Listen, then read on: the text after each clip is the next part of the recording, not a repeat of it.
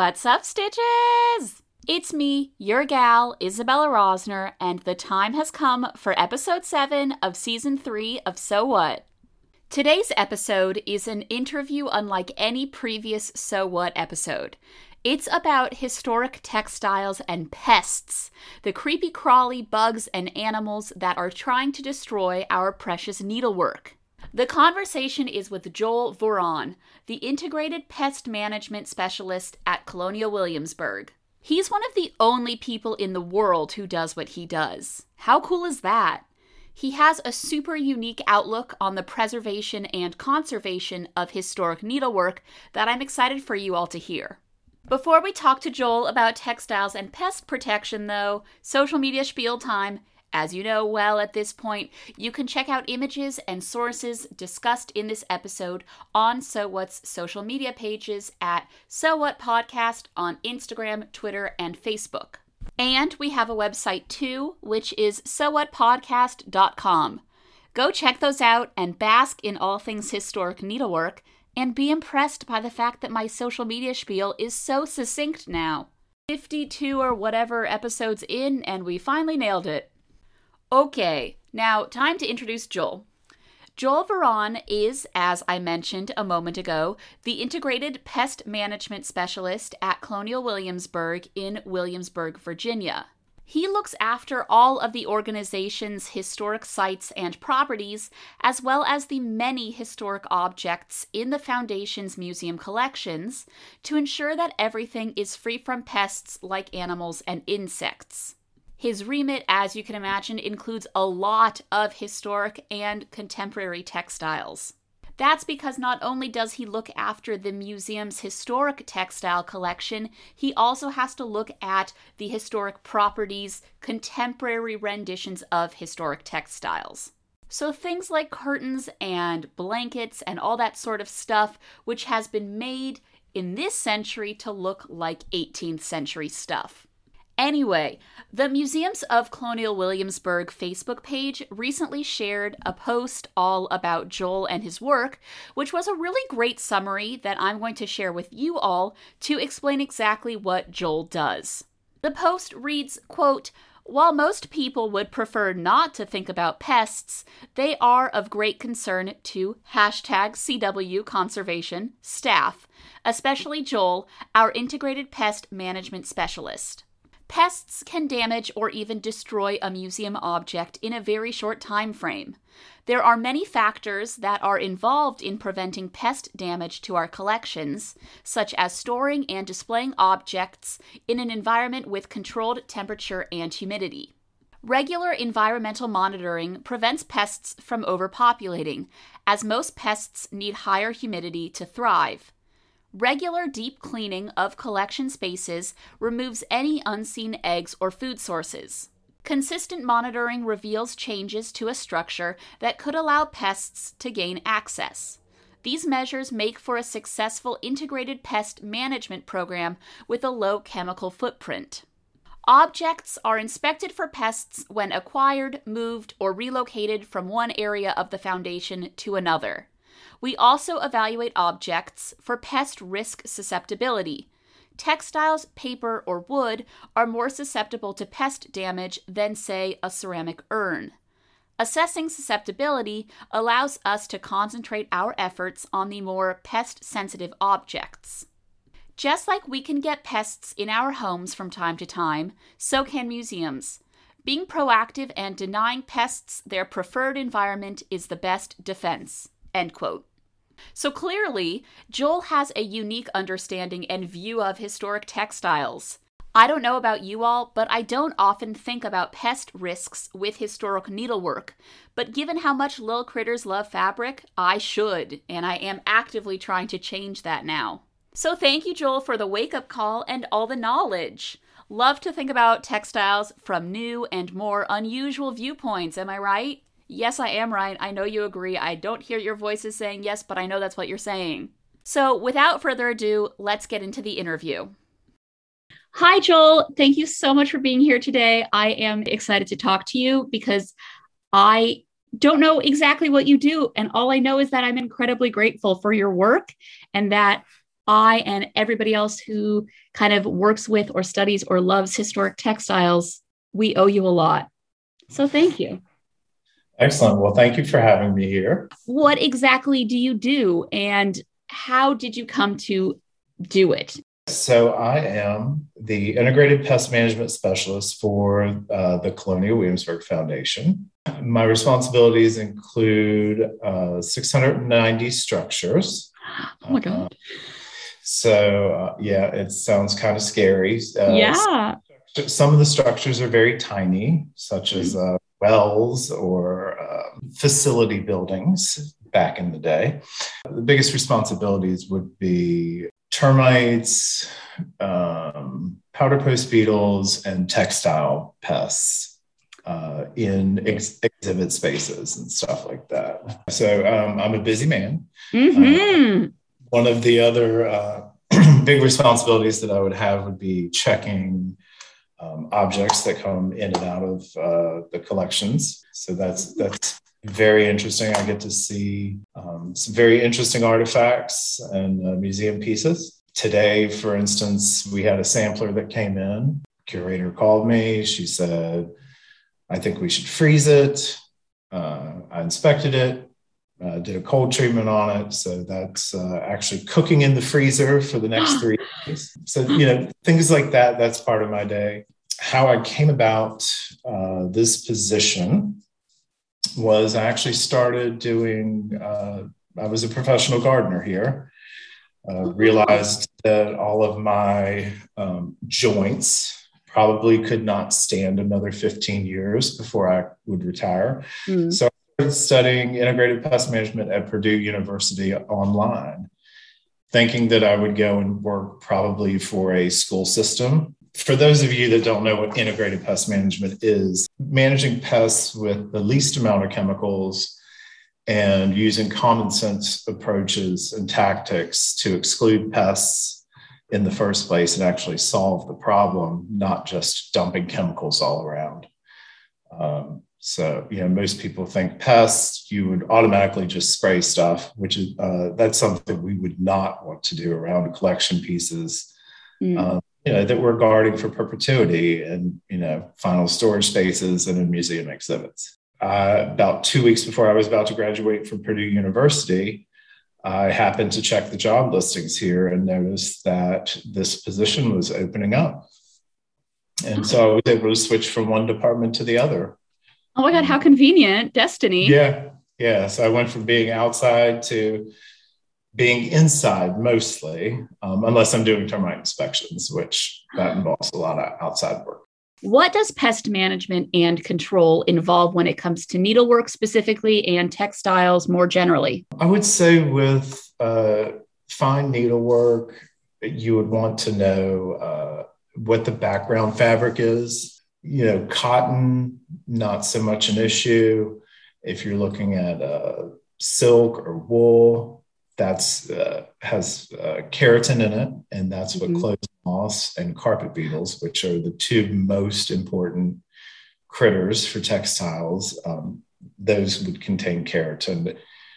Anything with keratinaceous properties, they can actually, those fibers are perfect for clothes moths and carpet beetles to ingest. So it's good to know what type of your base fabric is. I have seen issues with things on cotton or linen, which dogs usually don't go after.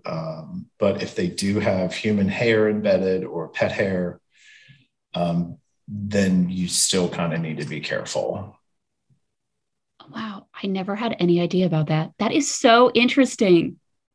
Yeah. So, just because something isn't keratinaceous, if it comes from, the crazy cat lady's house, and it has cat hair embedded in it, you should probably take a finer look and, have it professionally vacuumed and cleaned. There are also cold treatments that can be done if, you definitely see insect activity or frass, which would be the business part that comes out of clothes moths or carpet beetles.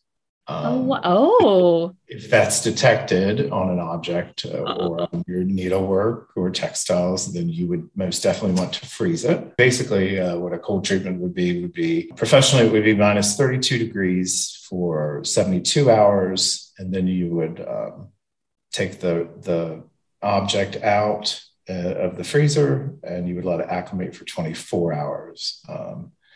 And the objects need to be frozen and wrapped before they're frozen in a polyethylene, a good quality bag and sealed really well. That way, when they're brought back out into your environment, they do not condensate on the object. They condensate on the plastic bag, if that makes sense. That does make sense. And so does that mean if somebody has a piece of historic needlework and they want to protect it, or even modern needlework, but I guess when it comes to, well, I guess with pests, they don't really care if it's historic or modern, do they?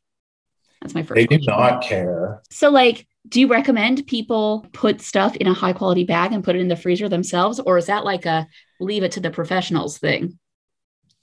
It depends. If you have a home freezer let's say you have a home chest freezer that's minus 5 degrees, like an ice cream freezer or a really good home chest freezer. Usually it wouldn't work with a refrigerator freezer.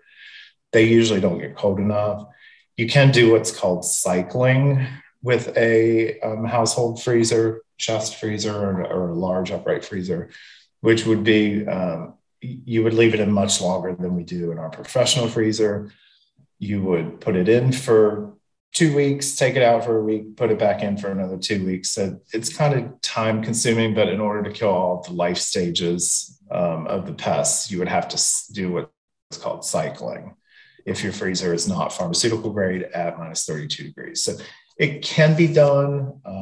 I would go online and get very good specifics if you decide you're going to try it at home. Because I'm really only familiar with, doing it at, the 72-24 cold treatment with a professional freezer. Gotcha. The other things that,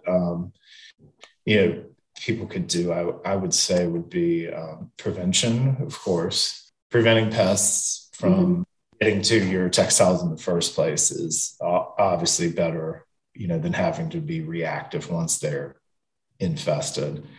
And, that involves, checking on items, not leaving them in the dark for 3 years. Right.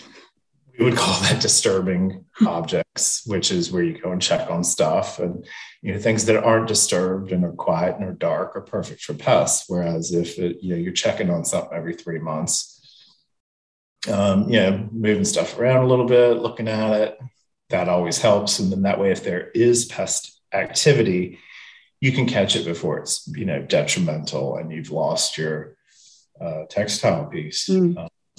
Exclusion is also a really good idea about, how you're storing things. Are you storing things properly, or, are they in a cardboard box in the corner of the garage? That's a pretty, loose space. So, if you've got stuff framed, if you have your needlework framed and, high quality framing and it's on the wall, you're probably okay. But, if you're storing it in the, tractor shed out back, yikes, be a little worried. That makes sense.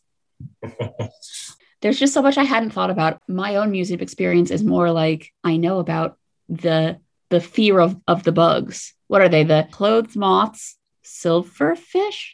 Is that a thing? Silverfish is a thing. And if you have paper on the backs, if your framed needlework has that lovely brown craft paper on the back, classic, like to use, then you could end up with actual silverfish grazing on the back side of your needlework if it's not padded real well. Something I never realized, but makes so much sense, it just never crossed my mind, is that each material has its own pest problems, right? Absolutely, yes. Each material has its own type of pests, and museum world, every object has its type of pests or risks, right? So, if there's a ceramic urn, I'm not too worried about that, and I don't spend a whole lot of time worrying about that, because nothing's going to eat a ceramic urn. Whereas textiles are my largest concern. Textiles and structures and wood. So nothing's going to eat a silver punch bowl. Right. But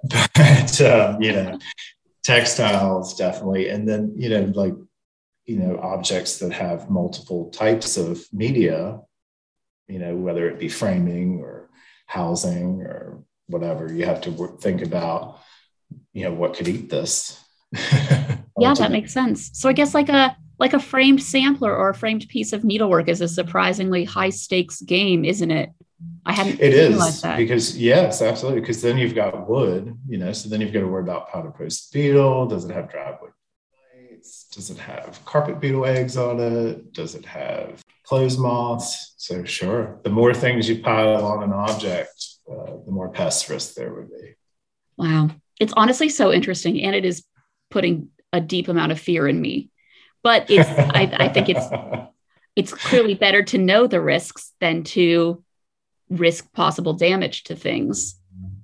Sure, absolutely. One of the other big issues with textiles and pests that people don't think about are rodents.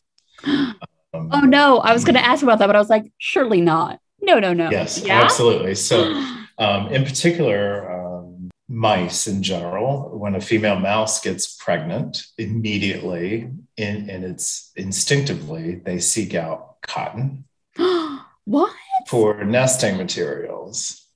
Like the second they get pregnant, they seek out cotton. So if you've ever lived in a place where you've noticed mice and they've chewed up paper towels and toilet paper, that's because there's cotton actually in that. Oh my God. The number of things I am learning today. That is my new favorite fun fact. That is not actually fun, but is a fact. That is so interesting. Wow. Yeah. So just the smell of cotton can attract rodents to objects. So it's better to use horrifying. Free tissue paper. Better to use acid-free tissue paper to wrap your important things in than a cotton fabric, for sure. Does acid-free repel them more, or no? It doesn't. The acid-free part is more about it aging and transferring stains from the paper onto the object. But right. Cotton will attract female mice and rodents to the point where you can actually you can put a cotton ball in a mouse trap and you can catch a pregnant mouse before she even gives birth. Well, that is insane, and I appreciate the knowledge, but also I'm horrified. Wow. It is kind of crazy. That is crazy. And the stuff that you do, because I mean, you are the only person. I've worked at several museums, and you're the only pest person that I've ever come across. Is it normal for large scale institutions to have somebody who is keeping on top of the pests, or is that something that conservators usually keep track of? That's a really good question. In most museums, pest management, trapping, monitoring, stuff like that is usually carried out by curators or conservators, usually within their very own spaces. So it's kind of all divvied up. Things get missed a lot when that happens, but that's usually very common in most institutions. Larger institutions are just now starting to catch on. And Colonial Williamsburg was actually one of the very first places to have a full-time museum pest management person. Congrats to you all, to them and to you. Wow. Yeah. So there's really only 3 people that do it in the entire world. Oh my God. Yeah. So me being one of them. You are so cool. What the heck? That's amazing. Yeah. And then the Museum of Natural History in London has a IPM person, and the Metropolitan Museum of Art in New York, just within the past 20 months, They finally have gotten a full-time integrated pest management person. I'm the only one who can do treatments. So I have three licenses from the state of Virginia, and I am a certified master termite technician according to the state of South Carolina. That is so cool. I got the master termite technician. Master termite technician. Wow, that is amazing. I did not realize that your position is so rare. Congrats on being extremely cool. It's pretty niche. It is. Did you have to take any special measures to protect the textiles during the lockdown, the pandemic lockdown in the US? Because I imagine you couldn't get into the collection and check in on things during that time, right? I was very fortunate. Historic preservation was deemed essential. Okay. And I work with historic preservation team a lot. So I came to work every single day. And whoa, pandemic who? I mean, I guess you're dealing with bugs, you're not dealing with other people. So that does make sense. Right. Historic preservation came up with a plan that we would have teams of people to go throughout the village and check on buildings, since they would be unoccupied for such, what we thought would be a month. So it was an interesting time, to walk around with buckets of keys down the street and just be you and your teammate. We had two people on a team, and buildings. Initially, we were checking buildings twice a day. It was an interesting time frame, and that continued for a number of months. Wow. It does make sense based on what you were saying about disturbing objects. You can't leave something in the dark for 3 years. I would envision that leaving these historic properties, many of which have lots of textiles going on, bed linens, sort of stuff, curtains.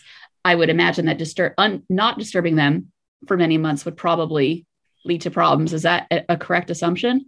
That is a correct assumption. There were some sites where we actually pulled textiles out of, we're like, look, if this is going to be empty for a while, let's pull this stuff out, bring it in, get it into conservators, get it clean, get it frozen, keep it in final storage until we're going to open up the space again. Because there were some buildings where we didn't open the second floor because there was no way to do flow with people. Yeah, that makes sense. Separated. And so in those spaces, we still have some spaces where the second floors are not open because of, egress issues with COVID-19 exposure and stuff like that. But we talked, it was a good time. A lot of people during COVID remodeled their house and redecorated. And we kind of did the same thing here. We're like, well, we've got a quiet time where no one's in the way. And we were able to paint a lot of stuff, redo a lot of stuff, bring things in, bring objects, collection pieces in from the village to have them looked at, cleaned, stored. Some were returned, but it gave us a good space to take care of things. A nice silver lining. That's good. Everything gets a little zhuzh, a little maintenance. Got a fresh coat of paint on a lot of stuff now. Love that. And bugs really be gone. Bugs be gone. Bugs be gone. Yeah, it gave me time to do a lot of inspections too, which was nice. That's really good. Wow. Yeah. I hadn't considered how the existence of people in all these spaces, whether they're museum storage or the historic area, the presence of people constantly probably really does keep critters at bay. It does. It helps. You're turning lights on, you're opening blinds. Most things don't like to be too close to people unless they feed on people. They usually don't like to be close to people. What is your favorite needleworked object? And I realize that you work with tons of stuff, not necessarily even historic objects, but I'm sure you have a lot of experience just checking in on Colonial Williamsburg's historic textiles. So I'd love to hear what your favorite is, if you could pick one. So if I had to pick one, there's a sampler that was done by Sarah Airline Hughes. Mm-hmm. And it's a really cute, she's got the typical alphabet at the top and the numbers. But she did this lovely saying in needlepoint. And I'll just read it real quick. It says, yeah, please. Beauty soon grown familiar to the eye. Virtue alone has charms that never die. Wrought by Sarah Arlene Hughes, age 6 years old, 1813.